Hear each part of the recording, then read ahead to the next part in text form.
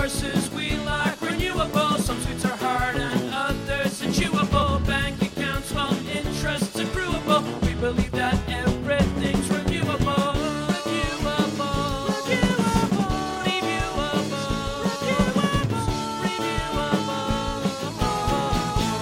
I just remembered I have to pop out and check on something. Okay. I'll be back in 2 seconds. Or 2 minutes, rather. I enjoyed the artifice of this. Well, what are you talking about? I really have to pop outside. All right, here I go. See you later. Oh, hello there. Just wondering if I could come in and say hello. I was just passing, going into the recording studios. Ah, okay. Come on in. This is someone we've been meaning to have on for a while because he's been recording down the hall. Why don't you introduce yourself there? Well, my name is Barry Gibb. You might remember me from a group I was in with my brothers before they died. Paul, Robin and Maurice, called the Bee Gees. Yeah, the Bee.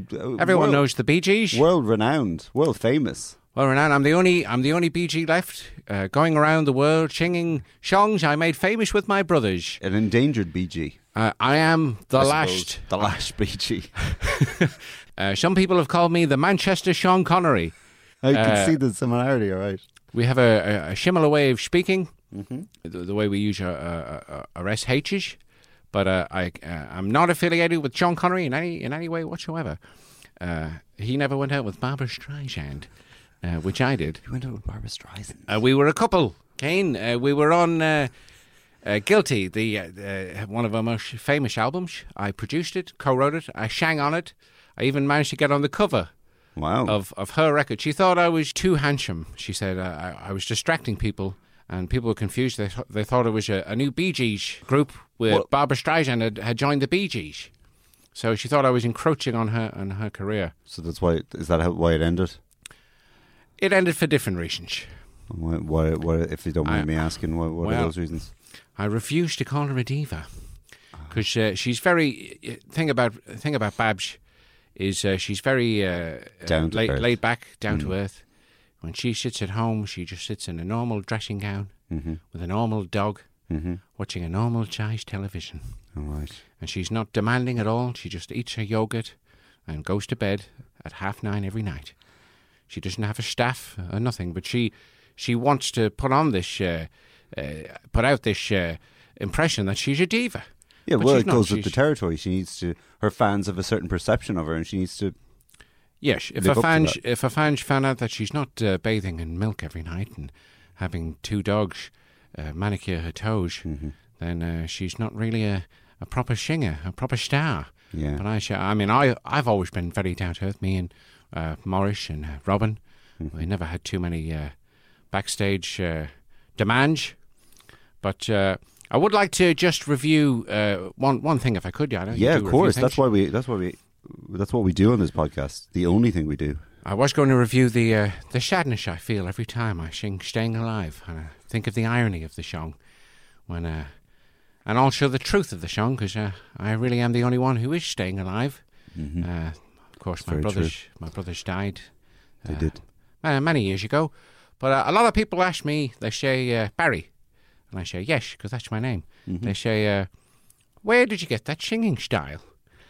You sing very high. And I said, well, there's a couple of stories. Some of them are true, some of them are not true.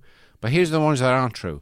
It's not true that we were recording a song and Robin had a bit of a cold. And, Robin, he looked like he was always sick. But he wasn't always sick. He was well most of the time. Until he was very unwell, and then he died. But he was he was suppressing a sneeze, Keane. Yeah, I could see he was doing the sneeze suppression face. Yeah, and I said, "Are you all right, Robin? Are you ready to sing? We're recording, we're rolling." And he went, "Yes." And he said, and the song was, I can't remember what the song was, but he was just doing backing vocals, and the backing vocals were supposed to be like, oh, we're staying alive. That's what it was, staying alive. I recognise it now. Yeah. And it was supposed to be a low register. Yeah. A sort of a, but he sneezed and he went, He went, and I went, hey, hang on a second. You've got something there. You've got something there. That's not true. That's not true. That's an urban legend, an urban myth, like a dinosaur playing a ukulele. It never existed. Now, another story went around that back in the 60s, back in the early 60s, before we had our big breakthrough hit in 67, we were on the scene. We were musicians. We were young, and there was a lot of parties going around. There was a lot of interesting drugs that people were using at the time, and there was marijuana. Yeah. Mary Jane, the green-eyed monster, we called it. Yeah. Because there was. Why did you call it the green-eyed monster? Well, there was a strain. That's normally jealousy. Yeah, there was a strain going around that I believe Roger Moore had made. Right. Roger Moore had a grow room. Yeah, everyone knows that. In his house, because everyone says, Roger Moore, he talks in that. Well, it's because he's very, very high, and he was growing a strain, and instead of getting paranoid when you smoke this, everyone got very, very jealous, and envious. Yeah, which is envy weed. Yeah, but he swore by it. But there was a lot of interesting. People were trying out new drugs, new things, new sexual styles. There was all sorts of things going on in the 60s. So we heard there was a bongo party going on. A bongo party. A bongo party. Now I'll tell you, Keane, that was like code. like the Italian. No, not a bunga bunga. Not a bunga, a bongo. Oh. A bongo because it's a reference to the drum, to the percussion instrument. I'd call them a djembe. There were djembe parties as well. Was there? They were smaller, yeah, not as intense, but the bongo parties, because what it was, people were very artistic back then, and people were very, up to new ideas. Mm-hmm. So bongo was because less ideas had been done at that stage, so it was easier to come up with a new idea. No ideas. Very few ideas had been done at that stage. People were putting people were putting animals in the studio and poking them with sticks to get unusual noises, and then feeding it back through a reverb, amp, and that's how you got Nights in White Satin. That song. If you listen very carefully to Nights in White Satin, the classic song, you can hear a goat being poked with a stick in the background. It's very faint, but it's there.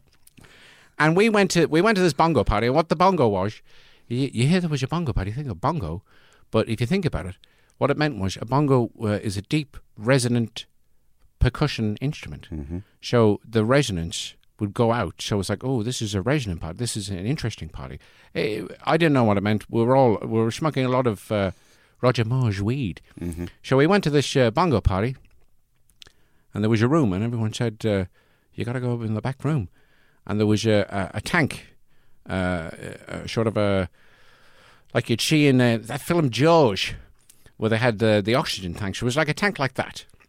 And I said, what have you got in there? Oxygen, like that film Jaws. And we're in, who's in the 60s, you were this saying was the 60s. Yeah, I think, whose house was it? It could have been Ringo's house. Yeah. A different Ringo. Not Ringo Starr. Not Ringo. No. The other Ringo. Oh. So we're in Ringo's house. And I said, what's the tank? It turned out it was helium.